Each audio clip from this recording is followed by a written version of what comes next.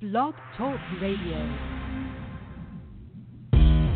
Welcome to the R.E.I.G.N Blog Talk Radio Show with your host, Minister Annie Bell. And you're listening to it on the WIN Network. Yes, that's right, WIN Network. Together, we win. Stay tuned. Hand it down, afraid to let it out. Shackles, the chain, the hurt, the guilt, the stain. I'm more than a conqueror. I'm more than a victim. I fight, I win. The chains are broken. 'Cause I reign, you reign, we reign, he reigns. I reign, we reign together, together. I reign, you reign, we reign, he reigns. I reign, we reign together, together. I reign, you reign, we reign, he reigns. I reign, we reign together, together.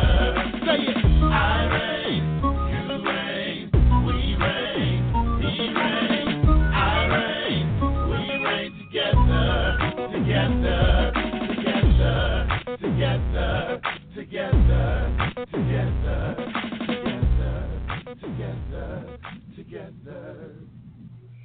Yay, yay, yes. Yes, it's another Tuesday night. Good evening and welcome to our third season of the R.E.I.G.N Blog Talk Radio Show. Thank you so much for joining us tonight, my friends.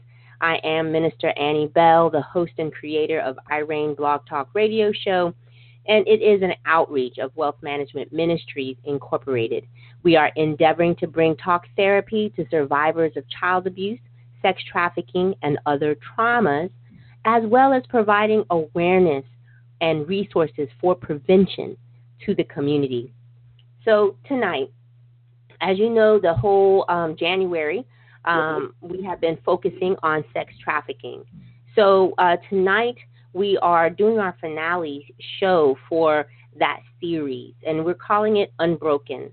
And so as our description says, you know, drop a precious vase on the floor and watch it as it shatters into tiny bits and pieces. But when you first look at it, it may look like, oh my gosh, I can't put this thing back together. Many survivors of sex trafficking feel like that broken vase. They think that they are no longer worthy and they are reduced to live shattered lives for the rest of their time here on earth. So many pieces that has to be put back together and to figure out how it goes back again. However, you know, many just don't know and don't understand that unlike the vase, the human spirit is so resilient, so much more resilient than that vase. With God's help, we can put the pieces back together to become unbroken. So tonight, we have Sade De'Angela. She's going to speak candidly about her life as a troubled teen who walked into the snares of a trafficker at the tender age of 16. We are also joined by her mom, Angela Pacley, to give you the story from a mother's perspective.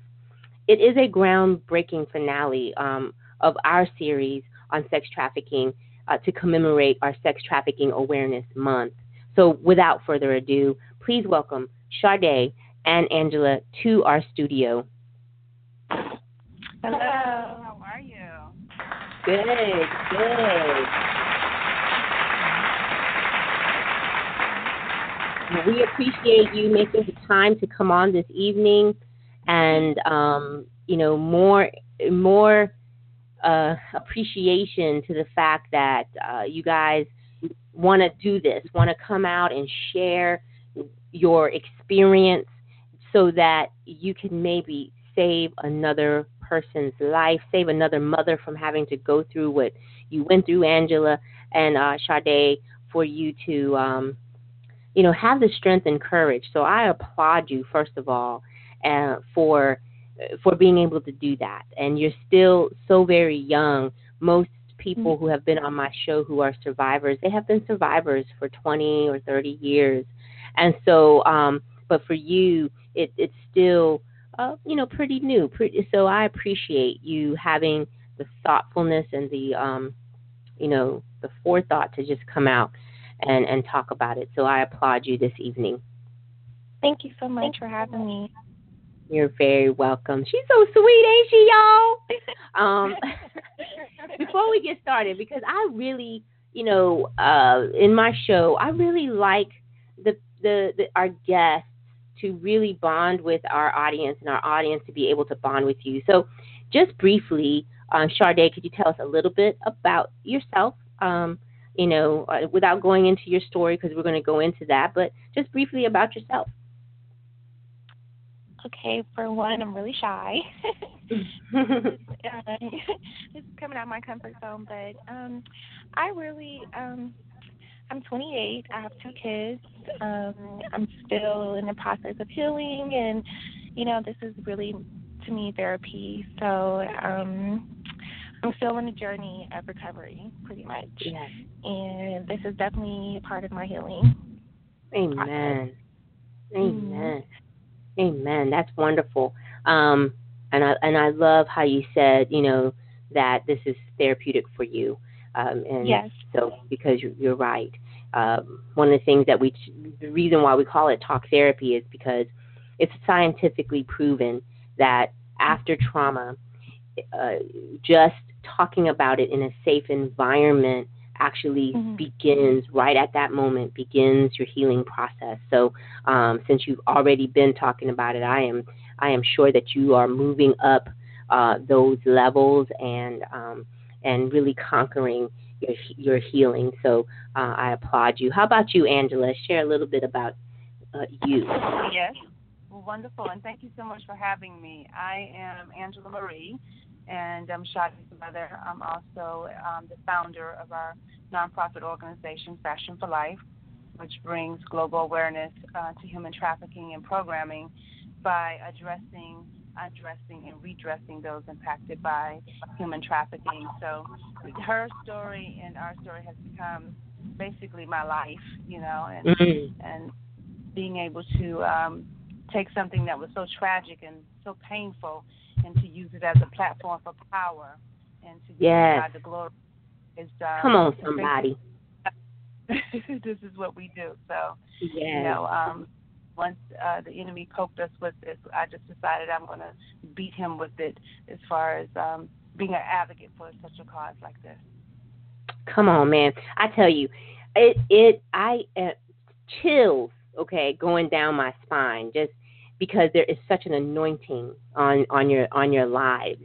And hearing y'all together, it's everything that I could do to not start weeping because it's glorious in my eyes. And I believe the Lord is,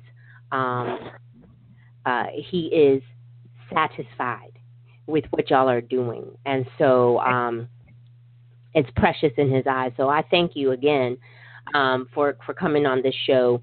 Now, everyone, the audience, you know that I have rated this as a PG-13. Yes, I want you to bring your kids. Yes, I want them to hear what we're talking about today and tonight and every night, because it's about saving them. So bring them in, but don't leave them by themselves. Please come, bring them in and sit down with them so that you could all learn and have really in-depth conversation even after the show. So we're going to go ahead and get started. And we're going to, I want to talk to Sade first, if I may. And if you could share with us, I know that there was an incident, an abuse that you had suffered as a child. Can you talk about that first?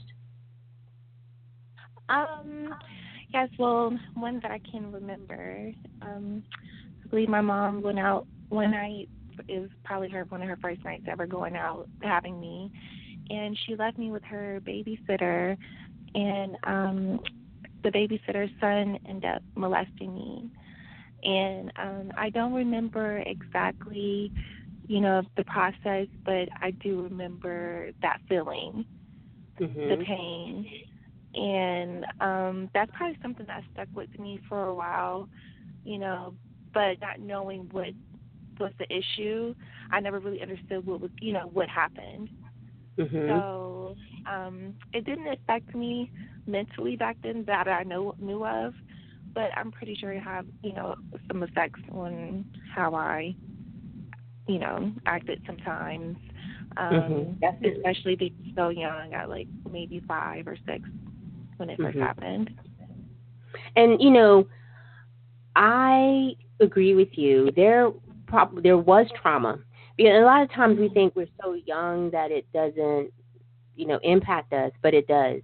Right. And and I don't know if you've heard of multi-victimization or poly-victimization, and that is when once a child has suffered through a traumatic experience, whether it's sexual abuse or child abuse, and even if there's some domestic violence or anything like that going on, what it does is it breaches the understanding of that child, and then they're trying to scramble to understand.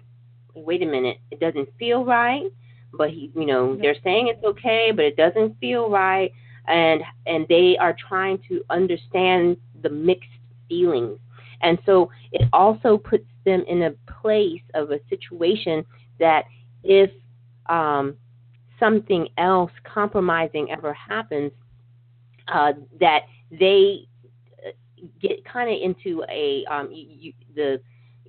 when the fear will mobilize them and or immobilize them, and they're unable to really think through what's the next best thing to do. And so I'm not going to guarantee, but I believe it impacted you in your stages of growth and development, and which leads to the other question. When did you start running away, and why? I really started running away at the age of 14. It was an incident. I believe I want to say that was my first time running away, but it dated back to I ended up getting raped at school, and I was 14. That's something I really have never really talked about either. I've always just talked about the kidnapping, but I've never went back as far as age of 14 when I was raped at school, where I was actually in the hallway. And the way the school was set up, it was actually an alternative school. I ended up getting kicked out of regular school. The guys ended up holding the doors down so that this boy that was in school could rape me. So I ended up getting pregnant out of this situation. And at that time, everybody at school was like, how do you get pregnant? Because your mom won't even let you go outside. They was just like, they didn't really believe, that it happened. And so I ended up running away from home because of that. That was really probably my first time running away, because I was just it was just so much going on. The fact that I was pregnant, the fact that I had got raped, and I honestly didn't tell my mom about the rape until the pregnancy. Wow. I kept that to myself. I was just angry. I was just really mean and upset and to myself and rebellious, and she never knew until I got pregnant, and I ended up running away, and I was in the streets, and I ended up having a miscarriage. So I would say running away started at the age of 14 for me. And again, we talk about that multi-victimization, poly-victimization. It sets that person up for other types of victimization. You find that some people coming out of abuse, they will walk right into a domestically abusive relationship. And I, spiritually speaking, that's the scientific thing of it, but spiritually speaking, we know that when there is certain acts that happen, there is a deposit. There is a spiritual deposit. So those other unholy spirits begin to see, okay, like spirits. And so, like exactly, it's attracted. It tries to attract, not to the person, but that spirit. Right. And, and so I believe that some type of, prayer against it, soul ties and things of that sort needs to be, prayed upon, and so that to be freed from, if there is any left. I know your mom covers you spiritually, so she may have already done all that. So, amen. So, and I can understand you going through feeling, not understood. You have a myriad of feelings going through, trying to cope with what you suffered as a 5-year-old. Then that leading you to maybe some misbehaviors that you didn't even understand, and then of course that other rape happening. So, my gosh, the enemy was definitely trying to set you up. So walk us through when you met the trafficker. Me, pimp is a trafficker in my eyes. So when I say trafficker, I'm talking about the pimp, and if I say pimp, I'm talking about the trafficker. So how did you meet that person, and how did he convince you to have sex with other men for money? Well, it all started coming from me and a couple of girls ended up running away from a group home. I was actually sent to a group home because of chronic runaway.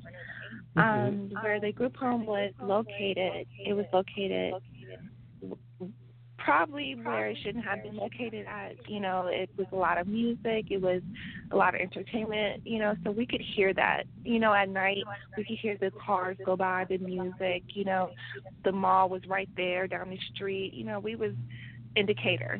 So we actually, that was kind of like pulling us, to, okay, well, we're trapped in here, we're almost in jail, but, we want to be able to experience, I've already had that runaway in me.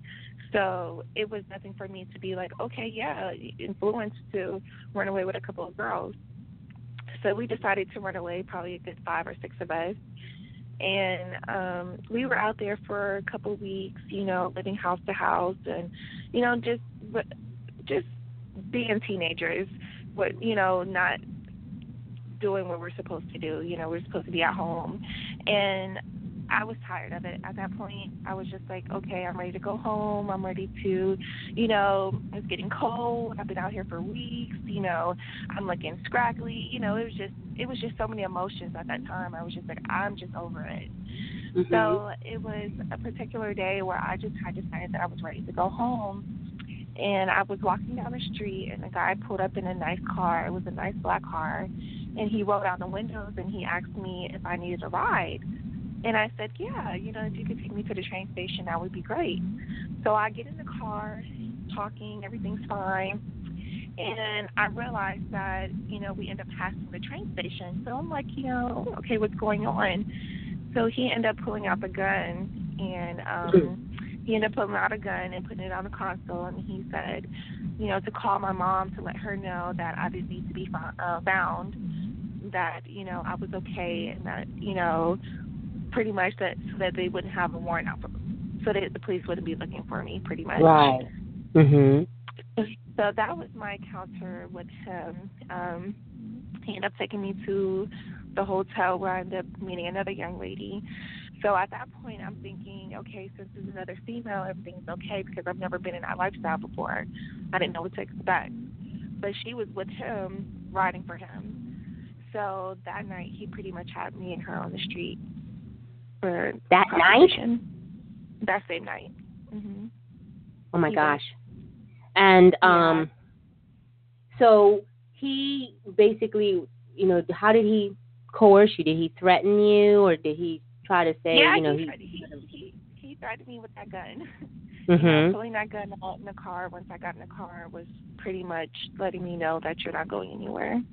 So at that point, that turned into a kidnap situation, because I'm now against my will. Yes.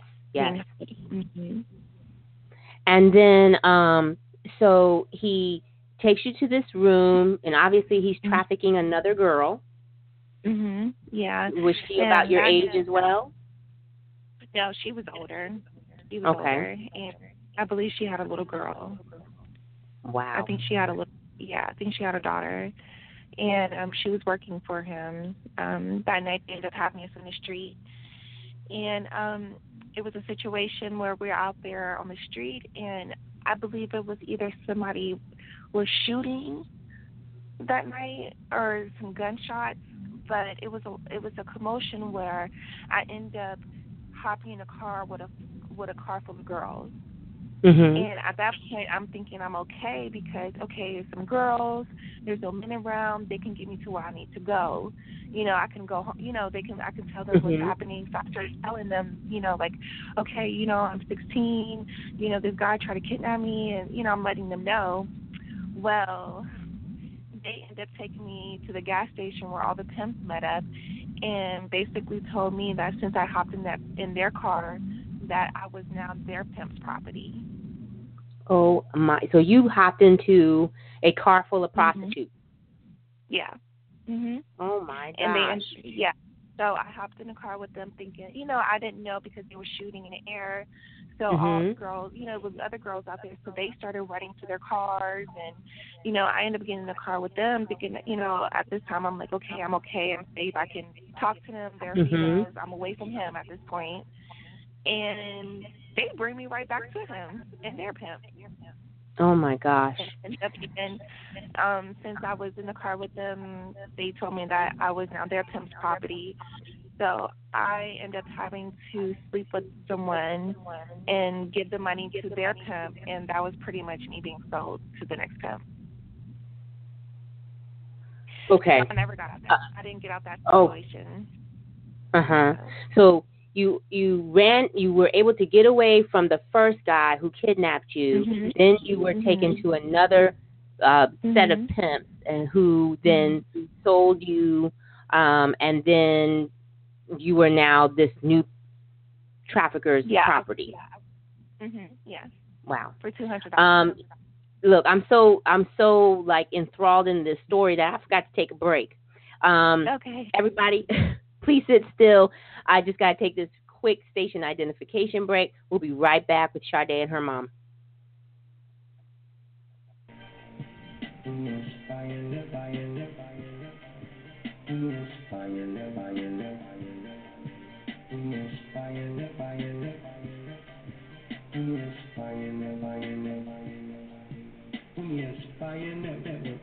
It's not your ordinary radio station, the home of true inspiration.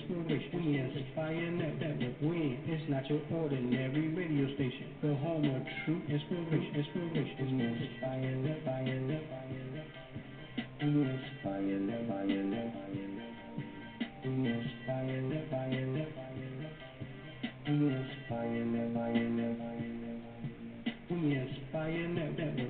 It's not your ordinary radio station, the home of true inspiration. We inspire network. It's not your ordinary radio station, the home of true inspiration.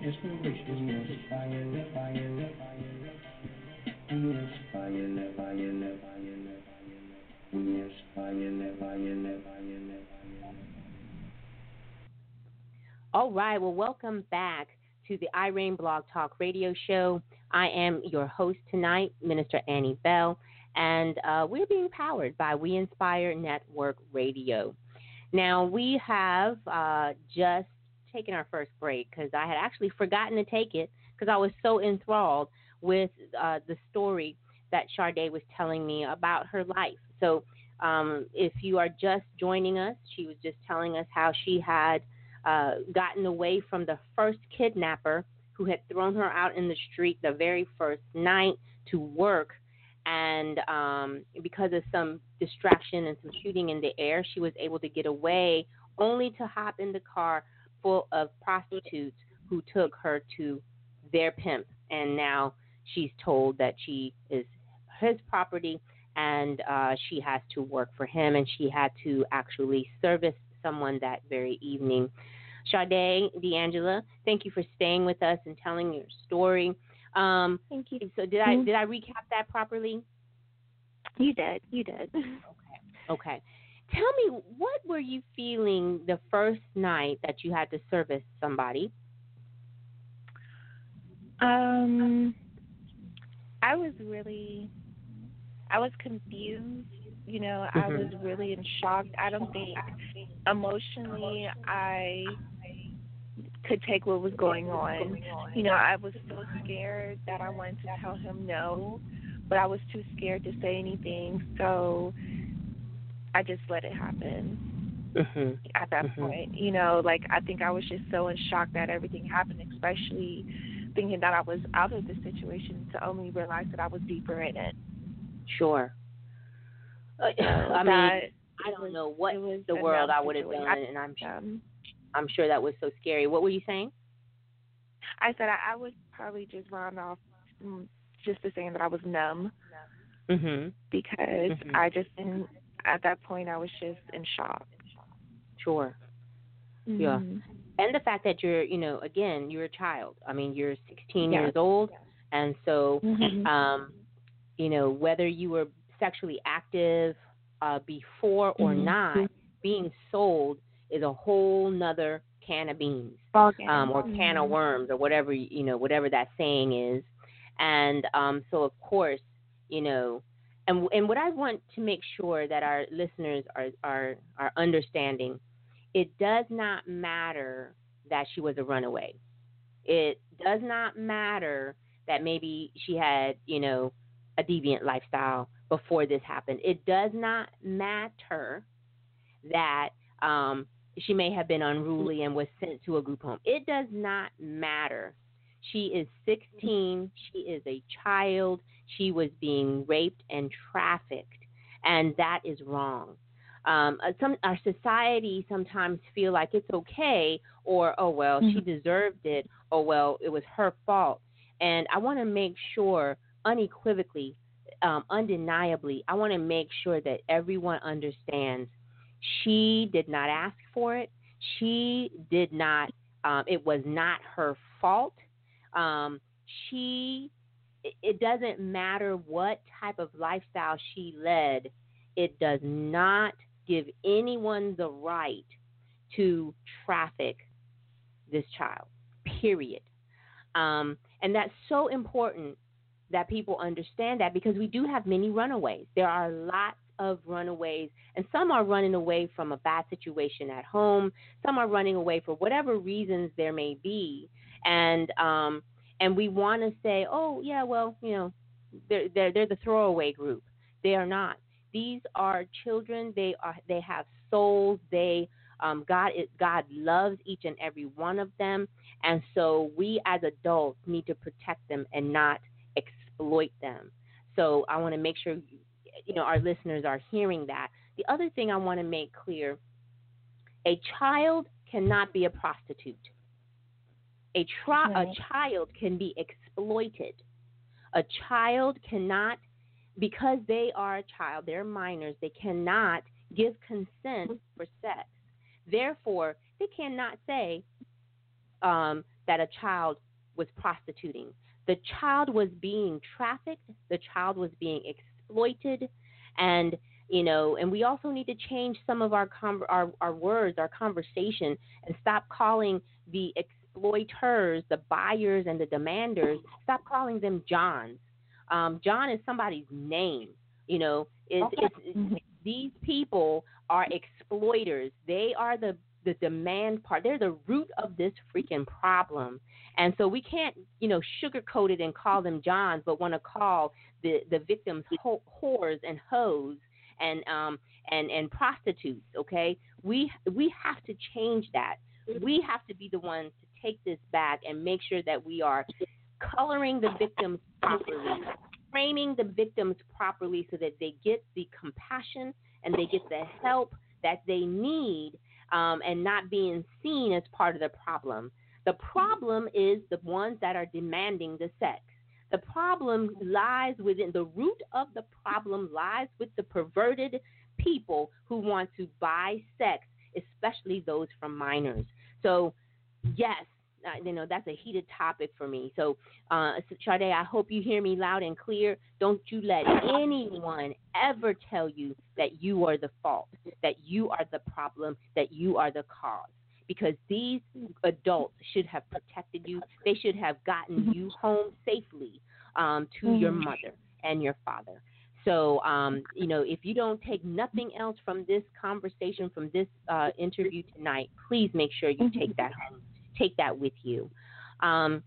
Did your trafficker give you a quota that you had to, service a certain amount of men per day?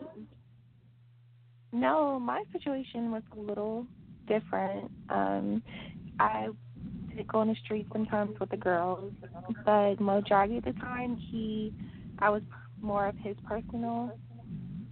But, slave? Yeah. And he would also have me go out and recruit other girls.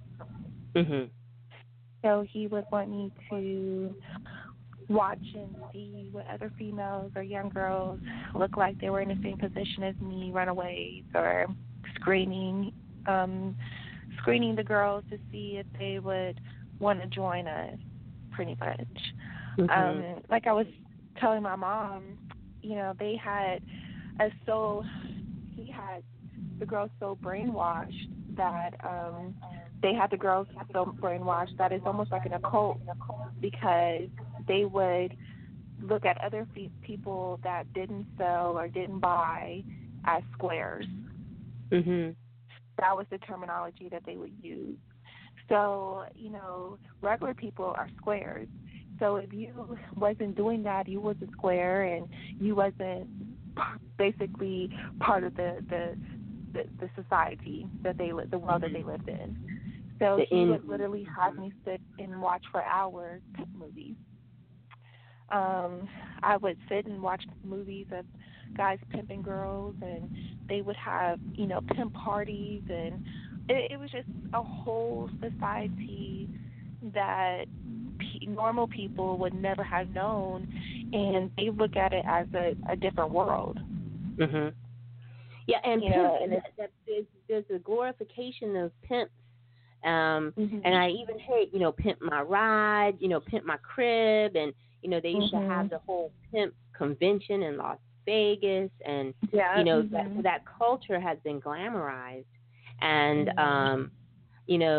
and again, it's one thing if you are pimping those who want to prostitute, and you know what, I'm gonna go as far as to even say prostitutes, those who are adults and who are choosing to sell their bodies, that they are also being trafficked even by their situation, whether it's the situation that they need money, because really, how many young girls sit back in their bed and go, you know what, when I grow up, I want to sell myself to other men for real cheap. I want to get my knees dirty, and I want to be forced to have sex with 10, 20 men a night.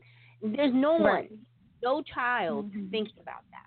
This is not a this is not a career path. They were forced into it, and some of them, I believe it was something like 95% of prostitutes was molested as a child. So there is, again, that multi-victimization, poly-victimization that happens, and a lot of the children, they feel like that is what they were created. I mean, when I was being abused, I was told that as a girl, I was made to satisfy men sexually, that I had no worth other than that. And because I was there, he could have his way with me, and that's what I was supposed to do. And if I don't, all these threats came along. And so I believe those threats because he's an adult. He's, I guess he knows what's going on, and I had no idea. And that's what happens. And so you have those women that was in that life that, again, was probably groomed. And I'm going to tell you, these traffickers, they are so slick and and they're very smart to be able to manipulate so many people into thinking that this is cool, that this is, we heard about Romeo traffickers, those that sweet talk their victims into doing it to say, hey, go out and make money for us so we could be together. I love you. You're so beautiful. And the thing is, the victims, we have our children who are so in need of love and from someone that they'll take it from such a seedy person, Yeah. So you had no quota. You were basically his, little sex slave. And were you required to pleasure him every day? Yeah. Okay. And it was, I wouldn't say it was every day, but he would definitely make us have threesomes. He would definitely make the girls, all of us do things with him, and it was pretty disgusting, so that I got introduced into that lifestyle young, even though I did things, as a young child, I had never experienced anything to that aspect. The first time ever using a tampon was from him being a pimp.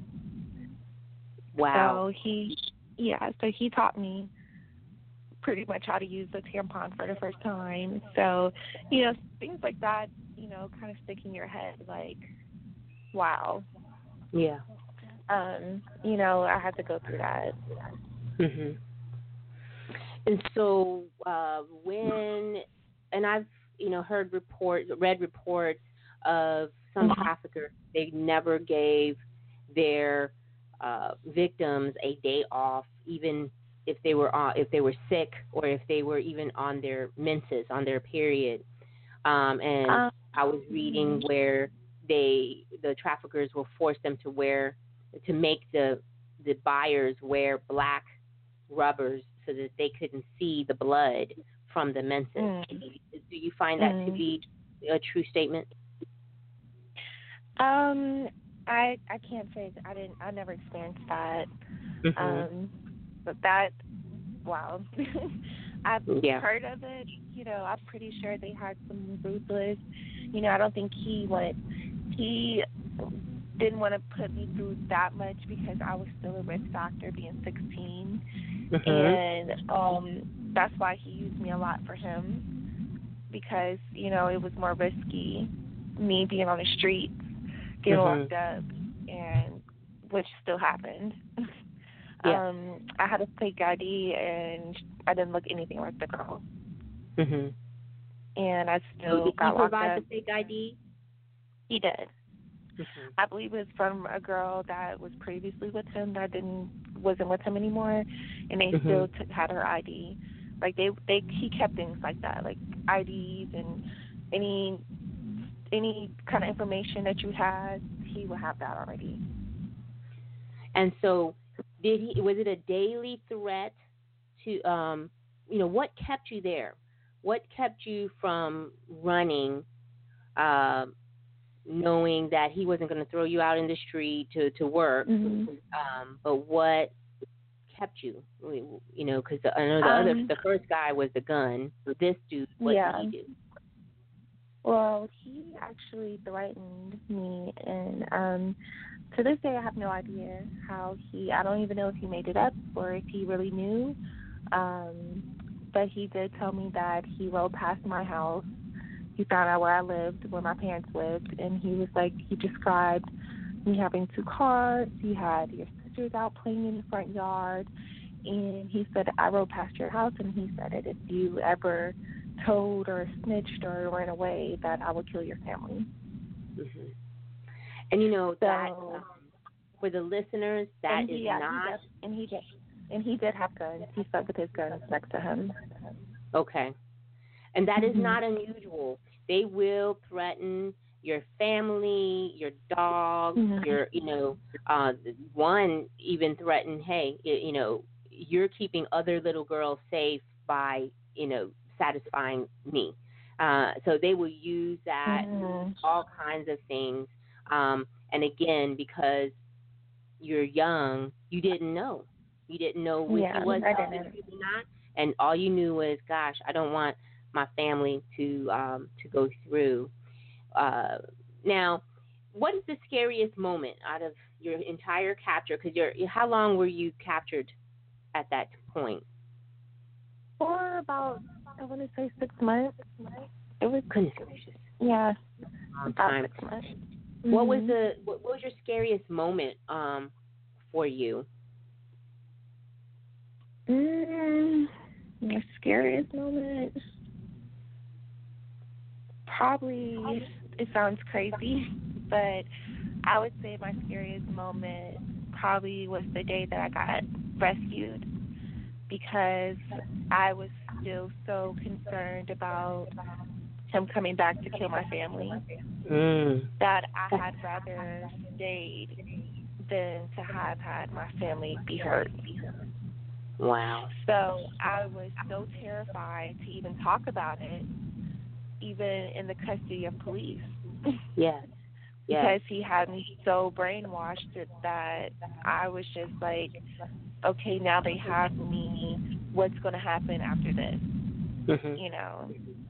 So that probably was one of my scariest. Of course, from, the beginning, being the initial getting in the car with the guy and pulling the gun out, and, that was scary. But also being set free was scary in its own, because I didn't know what else to look forward to after that. I didn't think that far, because I never even thought that I would be back. They kind of brainwash you into thinking it's the norm. I'm not going to sit here and say that some days that we didn't have fun. Some days, he would take us places. We went to the circus. We went, he tried to make it seem like, even though you're captured, I still can take care of you. That you don't have to go back home. And, it was just a lot of brainwashing and a lot of just not knowing, and I would sit there at night, even though we would go places to do things, but sitting there at night and still can't go anywhere, being in the basement, the basement was finished, but it was still like, you're still trapped. So it doesn't matter how much. Go ahead. That was your bedroom area, or was it all the girls slept in the basement?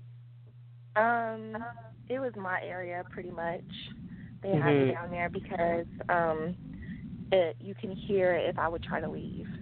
He had a dog. So so, and the girls, they would have their upstairs, but after he told me about my family, he really didn't have worries about me leaving because I was so scared. Yeah. And what you described as far as him doing those nice things, sprinkles of fun, that's part of the trauma bonding strategy. And so they try to, show you, hey, I'm a good guy, I'm a good person, being with me is great. There was one girl who was being trafficked, and he would say, of course, if she didn't want to do it, he would beat her. And then after she went and serviced the men, they would come back and he'd say, you know what, thank you, honey. I love you. I'm going to go get you some McDonald's French fries. And that was the highlight of her day. She looked forward to times when he would take her to get McDonald's fries because, again, some of them were not fed. A lot of them would go, even though they're turning all this money over to this man, they were not getting paid and they were not getting fed. They would just have enough clothes just so that they can, again, continue to work, quote unquote. And so what you're describing was the trauma bonding. The other thing, being scared. I was in a conference the other day with some FBI agents and lawyers and law enforcement, and they were saying that it takes 3 and 4 and 5, up to even sometimes 10 times to get the true story out of the victim because they're so scared. And so the very first time that they're being interviewed, you're not going to tell the truth because you don't know how That's true. truthful this trafficker is being, Yeah. and so yes, what you experienced, what you went through, the fear, and I'm gonna tell you that just, you would think the day of your rescue should be the most happiest day. When I asked you that question, I wasn't thinking that you were going to say the scariest moment was the day that you were rescued. That is so poignant to me because, wow, she was that scared that she couldn't even revel in the time that she should have been the happiest. My God, my heart goes out to you. I'm going to take another quick break, and then when I come back, we want to talk to the mother and get her perspective of this whole thing. 6 months is a long time to be without your child. And so we want to talk about that and get her perspective on it. Everybody, please keep your cheeks in the seats. We're going to be right back.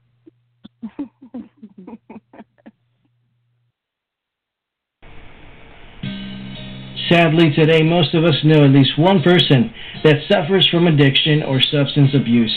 Addiction does not discriminate. No age, gender, race, or classes of people are immune to the horrors of addiction. This epidemic has ruined families, claimed lives, and left loved ones devastated. Over 100 people die from overdoses daily, and over 20 million Americans suffer from some form of addiction. For this reason, author Lloyd H. Bell Jr. has written the book Clean and Serene. The author is an addictions counselor and recovering addict of over 13 years. He knows and has first-hand experience of being caught in the grips of addiction. Clean and Serene provides experience, strength, and hope for the still suffering addict. It can also be used as a tool in recovery. Whether it is used in a group setting or individually, this book was written to assist in the recovery process and encourage. Integrating inspirational, encouraging, and challenging scriptures, the author has provided a resource that is sure to change lives. If you or someone you know is battling with addiction, this book is for you. If you are in recovery, this is a great resource to add to your toolbox. If you are a group leader or addictions counselor, this is an awesome book for group therapy. Clean and Serene. Scriptural Meditations for Recovery is available nationwide in both ebook and print. Get your copy or a copy for some you know today from Amazon or Barnes & Noble bookstore. For less than $10, you can potentially change the life of someone currently paying the high cost of living with an addiction.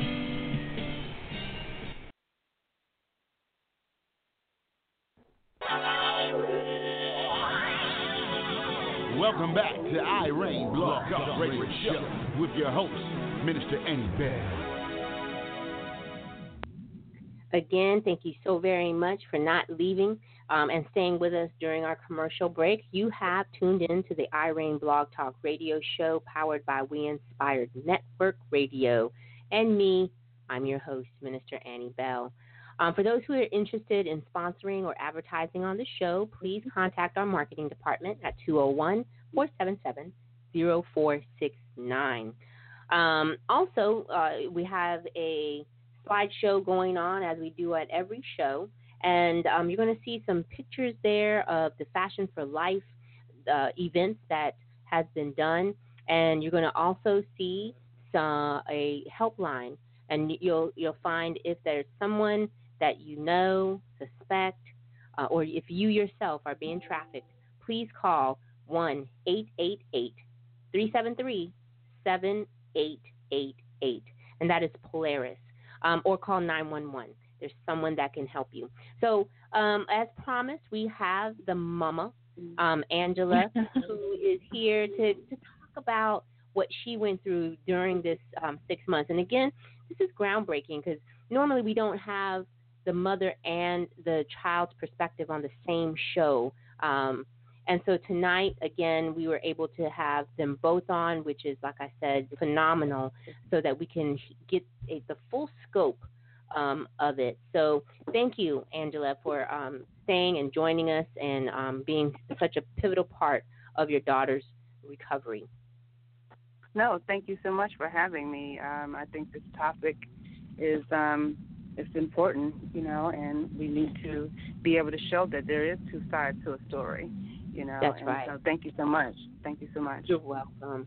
And later on today, I do want you to talk about your Fashion for Life. I just love that whole concept.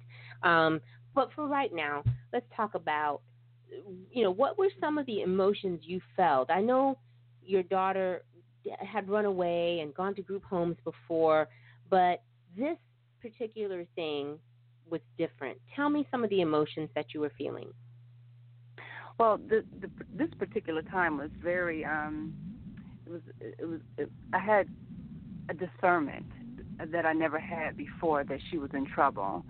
So it became a very intense spiritual battle for me because I was attacked so many times in my dreams about my daughter being killed, that she was been, taken away by a big bird, and she was still in my wound. I mean, it just showed me the level of how this is such a dark and a demonic attack that I had to physically go through the spiritual warfare and then just the physical pain.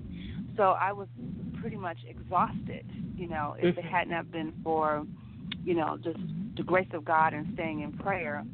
The spiritual battle was real, and I think people don't understand. But when you are missing, when your child is missing, you are under a serious spiritual attack, and so is your child. And so people would just sometimes, if they don't have that revelation, they think, oh, okay, well, you just had a broken heart and you were just sad.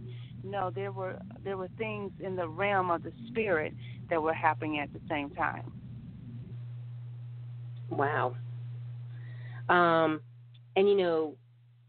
we think discernment, we think, prophesying is always something like, oh, you're going to get a car, you're going to get a house. But when God starts giving visions of what is going on in the spirit realm and the true fight, it is scary. It is. Mm-hmm. Yeah. I know when I started receiving that from the Lord, I was like, nope. That's not what I asked for. I just wanted to prophesy about houses and cars and money falling from the sky. Please don't show me people dying and being killed, But so when you got that call from your daughter, right? She called you to say that she's okay, and you knew your discernment went up right away. What were some of the steps that you took to try to find her?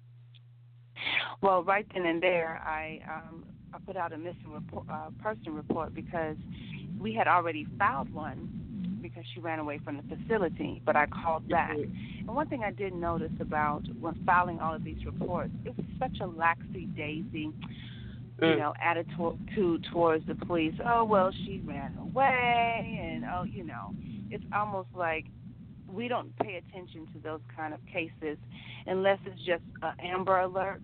And, which I feel that it should be an Amber Alert. It's just the same, But they have prioritized on what they feel that it's a case worth pursuing, and running away is almost like at the bottom of the list. So I didn't have a good response with the police, and that's when I knew I had to take action into my own hands. And I'm so glad you did.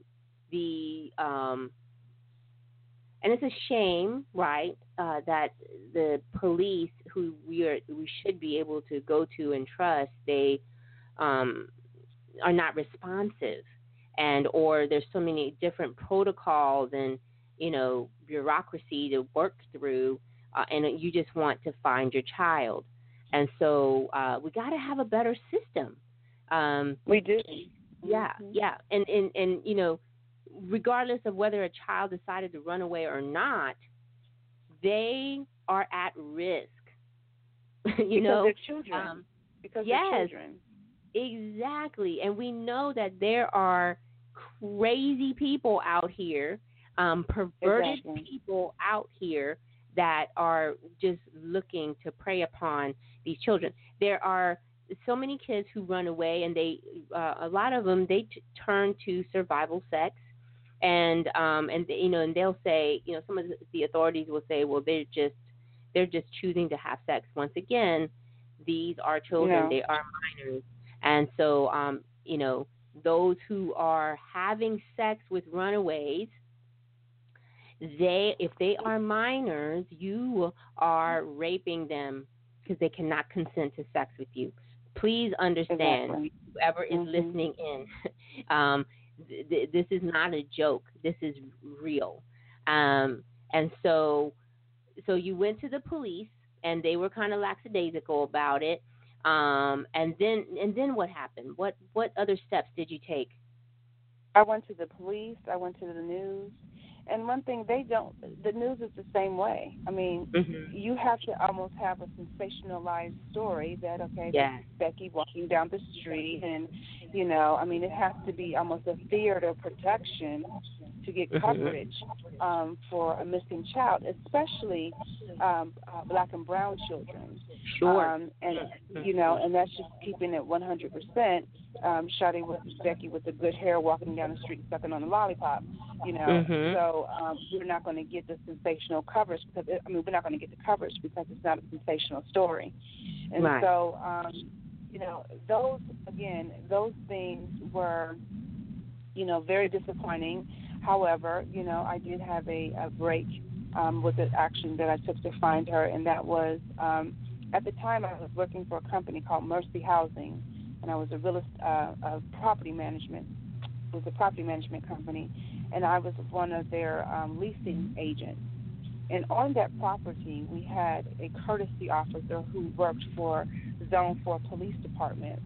And at the time, my boss and my company knew that my daughter was missing, and they were such a help with me. They, would let me go home early. I worked the hours I wanted to work, and then I just got to the point I could not work anymore. The months were going by, time was going by. And so one day my assistant manager, she called me into the office, and she said, listen, our whole company is praying for you to get your daughter, and I want you to see if you can work with the police officer on the property. I have spoken to him, and he's interested in helping you break this case. And so I came to the office, I met with him, and I had almost like an attitude like, I don't have time for you to give me smoke dreams. Don't tell me that you're going to help me and you're not going to help me. If we're going to have a conversation, I want us to get out on the street, and I want you to help me find my daughter. And that day, he made a commitment to me. He said, listen, he said, I am going not only to find your daughter, but I'm going to bring her back home safe and alive. And those words was like, I have a partner now. And so with that partnership, we were able to, he allowed me to meet his chief at Stoneford Police Department, and they welcomed me with open arms. They allowed me to work the case as an active citizen in partnership with their police department. I was able to, at that point, start going undercover with them. I walked Stewart Avenue as an undercover undercover prostitute. So I was able to do things that, normal people or, may not have the opportunity. So it was truly a blessing. Wow. Fantastic. That one person made a difference, right? Yeah, most definitely. I call Officer Mark House my Denzel Washington, my man on fire, because truly he was a godsend, and he really took this case to heart. I mean, it got to me that, God started talking with him, and he was having dreams and commitment, not knowing at the time until after the case broke that he came from a family of pastors, and his grandmother was a praying grandmother, and she was over like several churches up north, up in Chicago. And so she had been praying for him to receive his calling. And so when he took this case, God began to deal with him in his dreams and his visions, and he would, go out in the middle of the night because he would have a dream of a place that she may be, and he would check that place. I mean, his side of the story was just absolutely amazing. And come to find out now that he is a bishop. He's a pastor. No, he's a bishop now over several churches, and he still works He's moved up the ranks from an officer. Now he's a big-time detective working cases on a higher level with human trafficking. Amen. Amen. Woo. I need to get him on my show too. That's right. Walk us through that pivotal turning point where you finally found your daughter. Well, I tell everybody the same story. It was on a Wednesday night, and I was totally exhausted. I was burnt out. I was at my wit's end, and I was going to go to Bible study that night, and I just couldn't even put my clothes on to move out my house. I just could not do it. I was weighed down. So I decided to stay home, and I turned on the television, and I turned to TBN, and soon as I turned on TBN, instantly, T.D. Jakes was on the television. He said, "There's a woman watching." So instantly, I'm perking up, like, what are you getting ready to say? He said, "There's a woman watching, and your daughter's missing. And God said that she will be home before Christmas." And instantly, I talked back to the television, and I told God, I said, "What you can do in December, you can do tonight." And I jumped up off that couch with just a challenge of faith. I can't explain it. I just knew God could do it, and I challenged him to do it. I said, "If you be my God, then she comes home tonight." And right then and there, he started speaking to me through the Holy Spirit. He reminded me of a number that Sade had called from. Sade had called me from a phone number when she was, I guess they had her down at the underground. Mm-hmm. And she called me, and when she called me that day, I was so excited. I was talking to what's going on. Where are you? I didn't give her the opportunity to explain anything to me, and the conversation was very brief, and we were disconnected. So I immediately hung that number back up, and I called the number back, and the young lady says, "Well, somebody asked, can I use their phone?" A young lady asked me, "Can they use the phone?" I don't know who she is. Well, I wrote that number down, and I just didn't write a name. I didn't write any notes on it, but I wrote it down. So back to the Wednesday night, God told me to find that number and call that number back. Well, so I took off out of the living room, and I ran around the house for 4 hours, going through drawers, papers, and then I just, I couldn't find it, and I just came back to the same place. I said, "God, where is the number?" And he just spoke to me clearly. He said, "Pull out the kitchen drawer next to the refrigerator, bend down, and the number is wedged between the back of the wall." So I was able to find that number, a needle in a haystack, and I called that number back, and I said, "Listen," the young lady answered the phone. I said, "Listen, I'm going to put your number into the FBI, the CIA, the police, Batman. You're going to jail.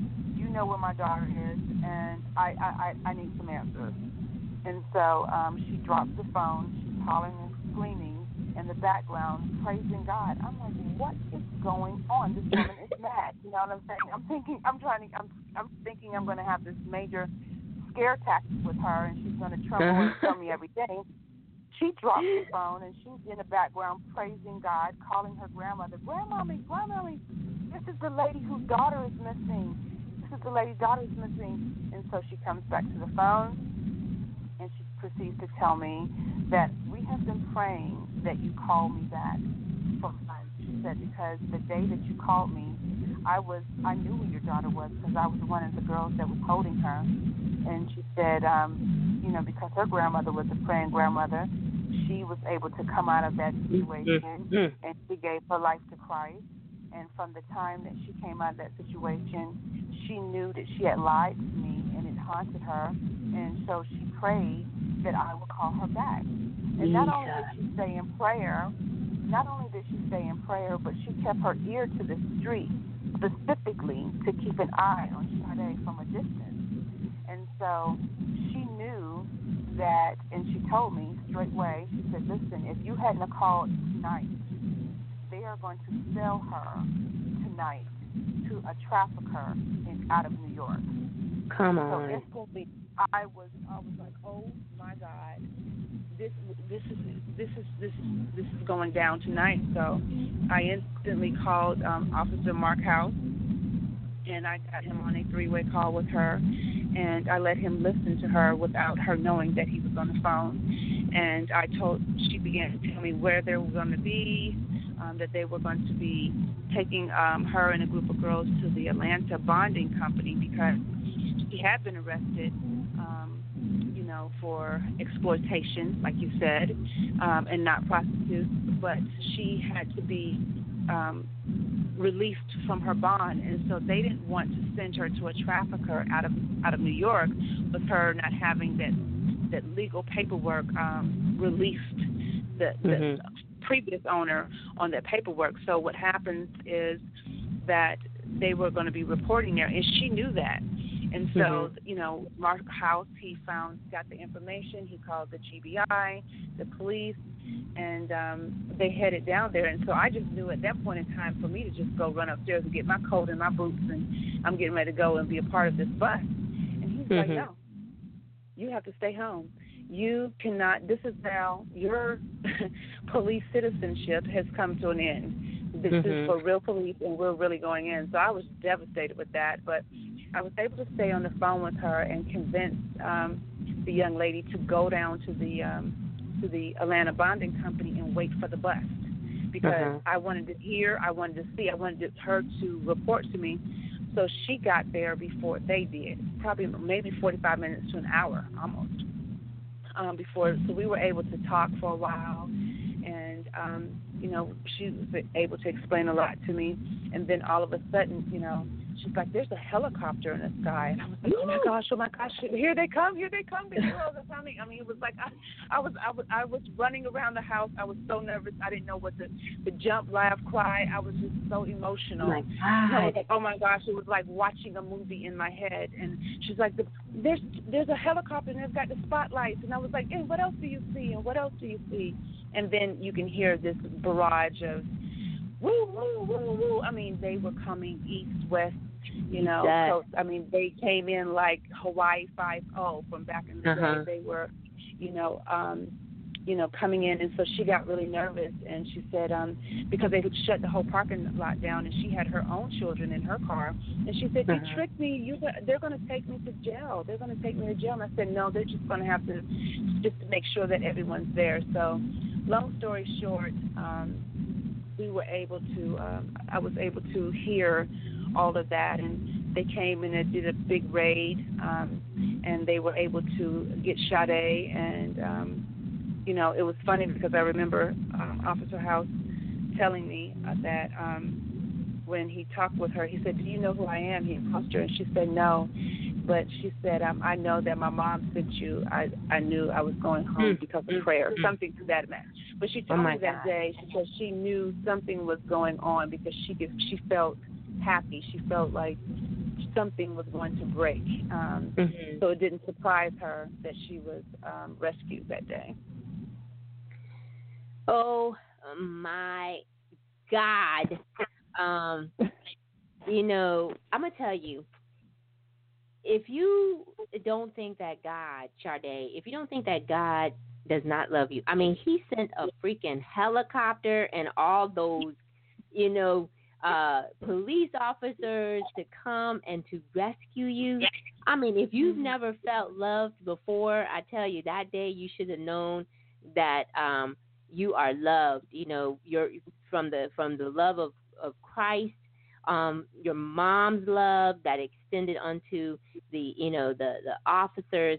I mean, I tell you, if you ever feel like, I don't know if people love me or not, or does God love me, I tell you what, you better reflect upon that day to know how much he loves you, that he kept you, that long. I mean, Jesus, if that story did not send chills up your spine, you have to be a zombie. There's no way that you could not listen to that. And I'm going to tell you, your story needs to be, it's cinematic, I believe that somebody is going to hear this and say, I want to make a movie about her life.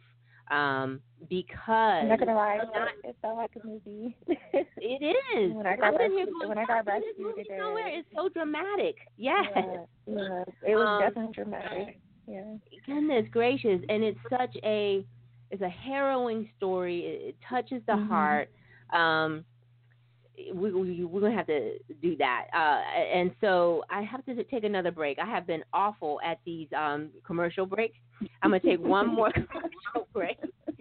Normally I'm a bit more professional, but I'm going to tell you, I'm just like, I'm trying to pick my mouth up from the ground and, trying to get these chills off my back. So everybody, please stay put while we pay some bills. Hold on just a moment.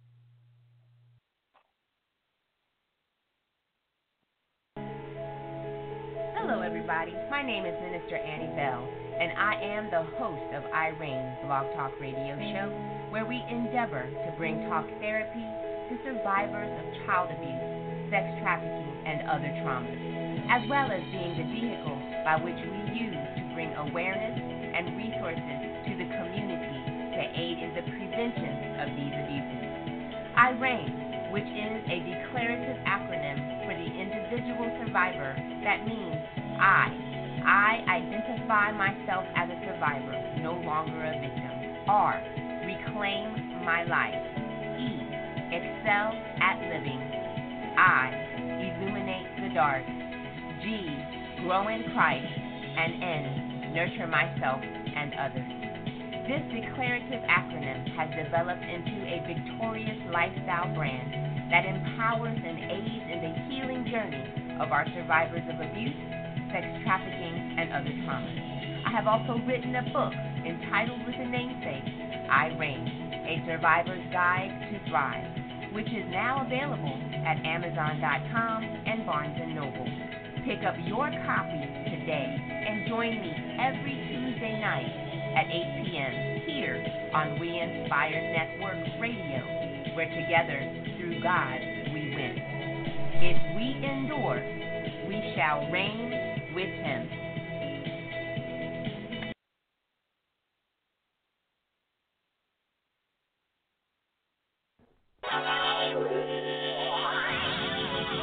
Welcome back to R.E.I.G.N Blog Talk Radio Show with your host, Minister Annie Bell.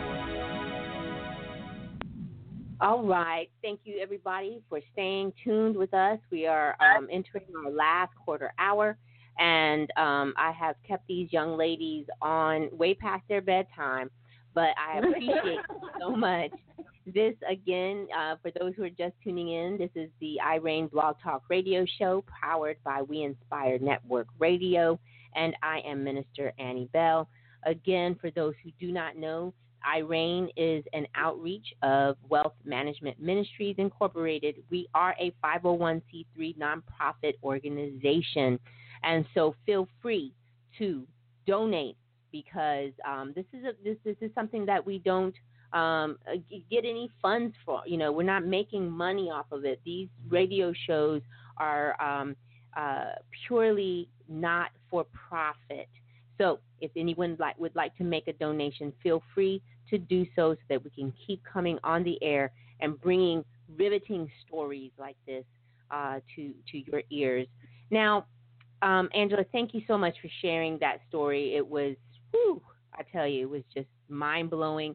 And I thank God for speaking to you so candidly, telling you where to find the phone number. Oh, my gosh. He is so awesome. He's so Isn't detailed. And his presence was like nothing else. I tell you, that day I could have walked through the wall. I could have done any and everything. Yes, walk on water, hallelujah. Exactly. I could tell you I felt like I was cloaked with faith. Like I had unwavering faith. And if I can honestly say, I really wish to get to that level where I can walk in that every day, because I know that level of faith, I can't explain it, but it was on me. It wasn't necessarily. It's like what Paul said, help my unbelief.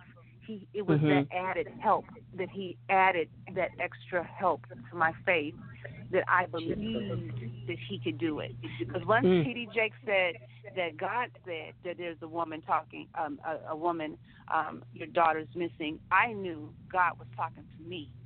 Amen. So all I and had to do was just believe. Yes. And when you do, he might be the one that's going to You better come through on this and prophesy. movie. Come on now. You better He's come all on up and in there and prophesy. through there. You know what I'm saying? Yes. I tell you, yes, we need to pull his ear. Now, Exactly. Sade, thank you so much for sticking with us. Tell me, do you Thank have you. any advice that you can give to another young person in hopes to prevent them from being trafficked? Yes, definitely. I would say when it comes to relationships with parents, sometimes, it's kind of hard to have open communication. But if we can learn to, communicate with our children, get involved more. Sometimes you never know what children are going through. They could be going through bullying and peer pressure and all kinds of stuff. And sometimes children bottle that up. Don't keep it inside. Have somebody to talk to, even if it's not your parents. Express how you feel. I feel like building relationships with people that you can trust is very important, because if your family and people you can trust, your mom or your dad, is telling you that you're beautiful, then a guy on the street can tell you that you're beautiful, and it can go out of one ear and out the other, because you already know that about yourself. So I feel like having that in your life is good. I went through a lot, emotionally and spiritually. So I feel like even if you have a pastor or a youth leader, be involved in the church. It's just different things that you can do, because sometimes you can feel like you're pushed to the back, and that can cause so much, and you can definitely reach out to other people. And as far as girls that have been through my situation, I can definitely say that that's not who you are. Never let your situation be your identify. Yeah, identify you. Your situation doesn't have to identify you. That's right. You can make it. That doesn't have to be something that you have to result to go back to, because I battled that, and that's not who I was. I might have went through that, but I had to realize that you don't have to continue to go through that. That's that right. trauma doesn't have to be your future. So love yourself. Definitely make sure you love yourself, and and especially young girls and young guys, just go and get your education. There's nothing in these streets. There's nothing that you can't do for yourself. You can make your money. You can go to school to be a doctor, a nurse. You can make your way. You don't have to look towards showing your body and, having to be half naked to get attention. You don't. Because I feel like sometimes people that do that really don't care about themselves. You have people, like Kim K posting pictures being naked. You're a married woman. But, she doesn't understand that children look at that and think it's okay. So now you got girls walking around half naked, but they're getting snatched up and sold. Exactly. Those are powerful words. Very powerful. And you must have been listening to some of my shows, because you're saying the same thing that I was saying, that parents, if we would just take a moment to say, I love you, you are beautiful, you are handsome, and make sure we sow that into their soul, then perhaps that's Praise just one children. extra layer. Exactly. And we also have to add to that, we also, as parents, we have to know our child, because one thing that may work for one child may not work for another, and so we need to know what is their love language. It's not just a little fun game to play to do your love language assessment. I mean, just do that. You can get it online, lovelanguages.com by Gary Chapman, so that you can learn the way that they feel that their love bucket is being filled. Because when it's empty and it's running on empty, they're not hearing your words of praise. They're not, feeling that you are that you love them. So it's so very pertinent. And just by taking that extra time and effort, you could keep them from running away or from getting, falling into the tricks of these traffickers. Now, Angela, what advice would you give to parents who may have missing children? Now, understanding that, that this could happen to any child, what advice would you give to parents who do not have any missing children currently? Okay. Well, one of the things, if your child is not missing and you've been blessed to have your child home with you, safe, educate them on programs like this, like your radio show. Educate them on, instead of, having them watch foolishness all day, make them do a report during the summertime. Make them do a study. Have them watch videos. Because I think, a lot of times we stop educating our children because, we think of reading math, science. No, do an educational project with your child on human trafficking. Do an educational project with your child on, stranger danger. Make this part of your safety program in your house. I mean, my kids, I used to do fire drills, and they used to call me the safety police. It was like, Mom, you're crazy. You're waking everybody up at 3 o'clock in the morning, to do a fire drill. Because I just, I just believe in, educating our family. And so if we start with tools like that for those who are still blessed to have their children, I think that will help keep their children. And for those, unfortunately, that are going through the test of a missing child, I would say never stop praying. You pray and you pray and you pray. God hears everything, and he takes our tears and he puts them in his bottle, and that you are never alone. I would tell them to definitely, you want to go through all the formalities of contacting the police and making a missing persons report, contacting the news. But once you have done all that you can do, you stand in prayer. You never let the child go. You call that child's name out constantly. I used to go into Sade's room and take her clothes and lay them in her bed, and I would get in the bed and I would just talk with her like she was there, and I would tell her whatever's going on, just go to a quiet place in Jesus, and I would meditate. And I remember one time of falling asleep in that mindset and seeing us together at a park, and so the spiritual world, God gave us these gifts and tools to use through his son, Jesus Christ, and so we can use them. We have the ability to use them and to conquer the enemy that has taken, a child, from us, and to fight that case in the courts of heaven as well. Yes. Amen. Amen. And I want to add something. As sad as it is, we have parents and other caregivers who are trafficking their children.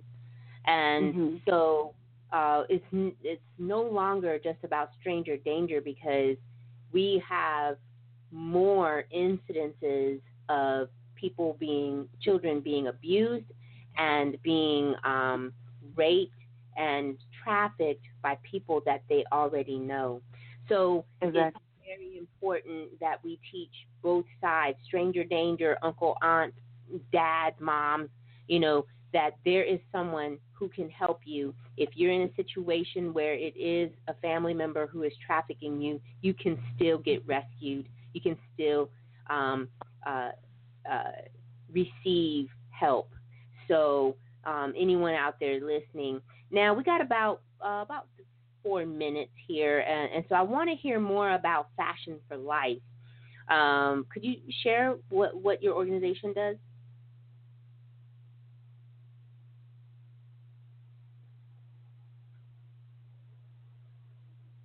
Okay, it seems like we have some technical difficulties here. We're going to give just a few minutes for them to get back on.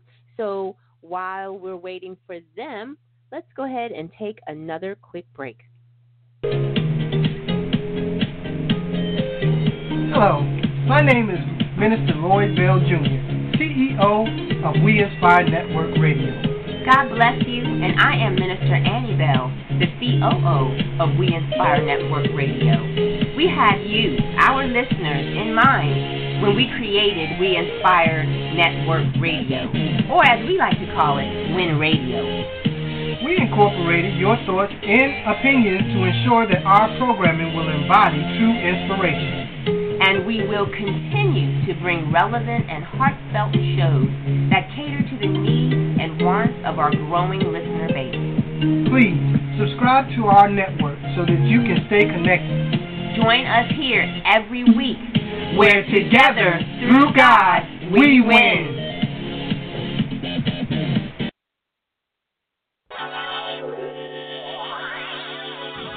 Welcome back to R.E.I.G.N Blog Talk Radio Show with your host, Minister Annie Bear. All right. We are here the last few minutes of the R.E.I.G.N Blog Talk Radio Show. And so, Angela, I was asking you, could you share a little bit about Fashion for Life and what you guys do? Yes.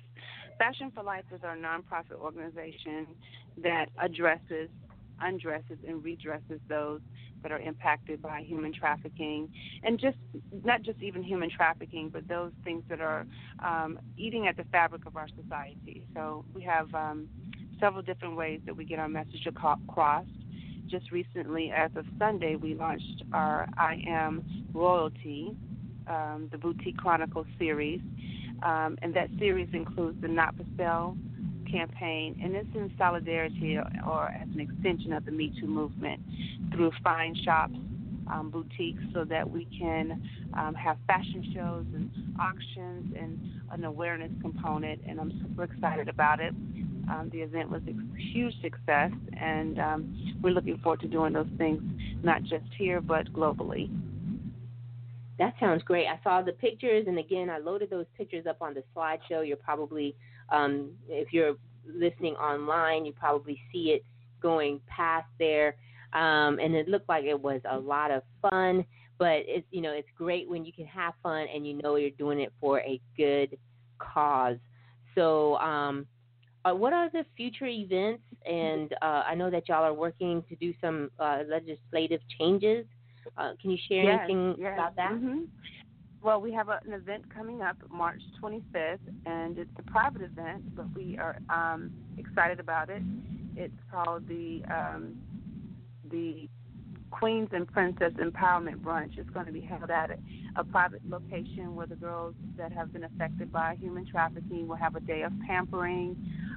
They'll get their nails and their hair done. They will have a vision board. We will have speakers coming in. We also will have a networking component to them so that they could meet professional women. Some of them may desire to may have dreams of being a pilot or a basketball player or a lawyer or doctor. So we want to partner with women that are in diverse career paths. And then we're going to have an elaborate royal brunch fit for a queen and a princess. Because truly, we are royalty. And so that's right. we're not for sale, but we are royalty. And that event, again, is March 25th. And you're right, we do have a law in honor of Sade. It's called Safety, Sheltering Adolescents from Destructive Environments. And that law is actually been funded and sponsored by Senator Gonzala James, and it should be hitting the House floor as early as next week. Gosh, that is great work. I applaud you for all the work that y'all are doing. And how can my listeners get in touch with you? They can go to fashionforlife.org. That website actually is being updated with all the information that we just went through with our show that we had on Sunday. They can also reach us on Instagram at the F4L Project. That's F, the number 4L Project. Also on Facebook at Fashion for Life. They can reach us there as well. Wonderful. And our email. Our email is fashion, the number 4, life, info at Gmail. That's fashion, the number 4, life, info at Gmail. Great. Sade and Angela, thank you so very much for being on the show. And again, I just applaud you for all the work that you are doing and the courage that you have to come out. Thank you so much. You are very welcome. So everybody, thank you again for tuning in. It is I've kept you all night, and I appreciate you staying and listening to the broadcast tonight. To make a donation or to get in touch with me or my team, please go to www.wealthmngt.org or follow us on Facebook and Twitter. On Twitter, it's R.E.I.G.N, Stop Abuse and Abolish Sex Trafficking. And on the Facebook, it is Prevention Works, Joint Task Force and Coalition. So repeat after me. I reclaim my life. I excel at living. I illuminate the dark. I grow in Christ and nurture myself and others. Thank you so much for staying in tuned, and let's reign together. See you next Tuesday. Bye-bye, everybody. Bye-bye.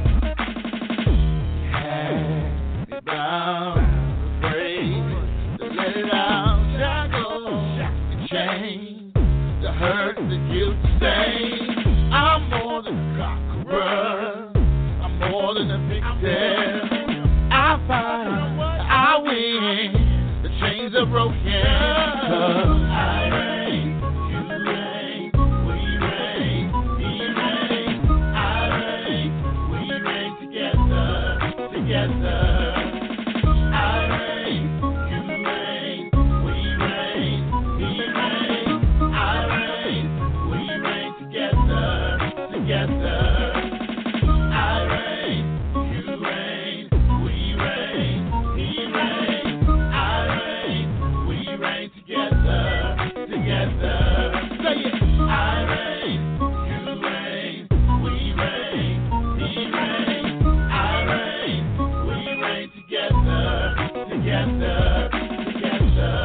Together, together, together.